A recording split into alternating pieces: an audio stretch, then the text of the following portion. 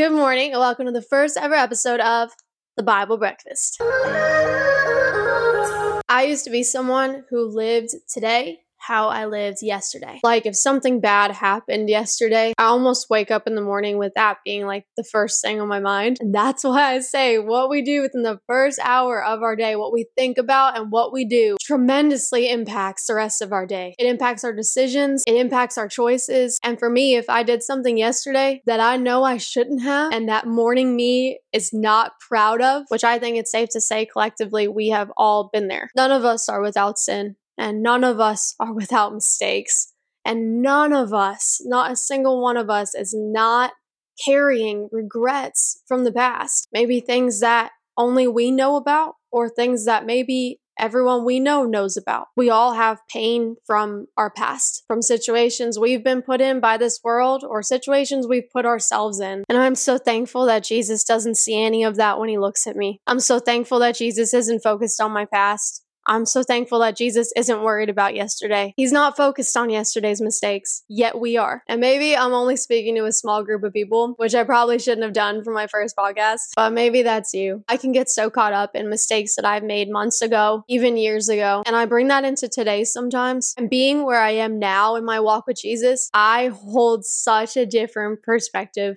And I want to share it with you today. It has had such a large impact on not just me, but those around me. Because the state that you are in is affecting everybody around you. Because what God put in you and what God wants to do through you can have such an impact on those around you. You might have a friend or a family member that's going to find Jesus through you. So here's this new perspective. If you didn't already know, if you believe in Jesus, you did the thing. Your name is written in the book. Your name is in the Lamb's Book of Life. You didn't earn it. You couldn't earn it yesterday. You can't earn it today. It wasn't by anything you did. It was by Jesus taking the cross for the sin of this world. It was about Jesus getting on that cross for you and for me. You cannot earn God's love. He already loves you more than you can imagine. Sometimes I think about how much I love my dog and I'm like, Jesus, there's just no way. There's no way that you love me more than I love this dog. This is pinnacle love here. The devil knows that God isn't going to turn away from you. So his number one goal, yes, is to tempt you to sin, but mainly it's to get you to turn away from God. He wants to get you stuck in such a cycle of sin that you have so much shame, too much shame, to say, good morning, Jesus.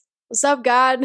Because it's almost awkward. It's almost like the last thing you want to do when you're holding shame from just committing a sin is run to God. But in that moment, you're right where the devil wants you because we hold on to so much shame from doing the thing that we promised God. God, today's the day. Today's the day I'm going to throw away this jewel. I'm not going to reach for my laptop and watch porn tonight. I'm going to turn from weed. I'm not going to stop and get White Claws on the way home from work today. I'm not going to reach for that wax pen that's in my bedroom drawer.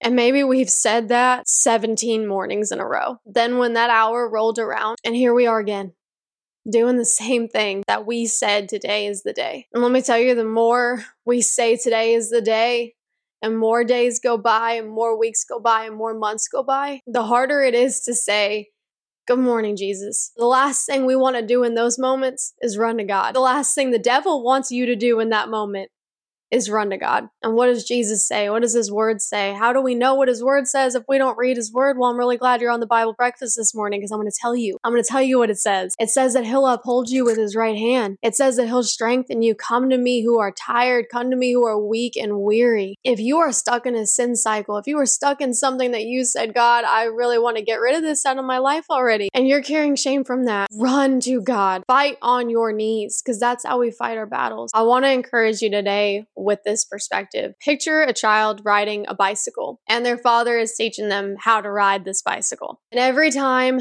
the kid falls off the bicycle, that's us falling into sin. Maybe sometimes we'll get a scraped knee or maybe even hit our head because there's consequences of sin. And sometimes we make mistakes so big that we don't want to look in the mirror the next day. The bruises from it are so deep that we just want to stay in bed. And maybe we want to continue down this cycle of sin because it's the only thing that numbs the pain of the bad decision we made. Picture Jesus holding that bike, looking down at you, smiling, saying, let's try again. I'm gonna help you with my right hand, which is better and stronger and more sustainable than anything this world has to offer you. Don't focus your mind on yesterday. Don't focus your mind on the last time you messed up or the fear of messing up again. Just keep your eyes set on Jesus, because we all fall. That's why it's called a walk, not a run. But it's up to us to get back up. That's you doing your part. So wipe off your knees and get back up and try again. Thank you for tuning in to the most important meal of the day, the Bible breakfast. Love you guys. See ya.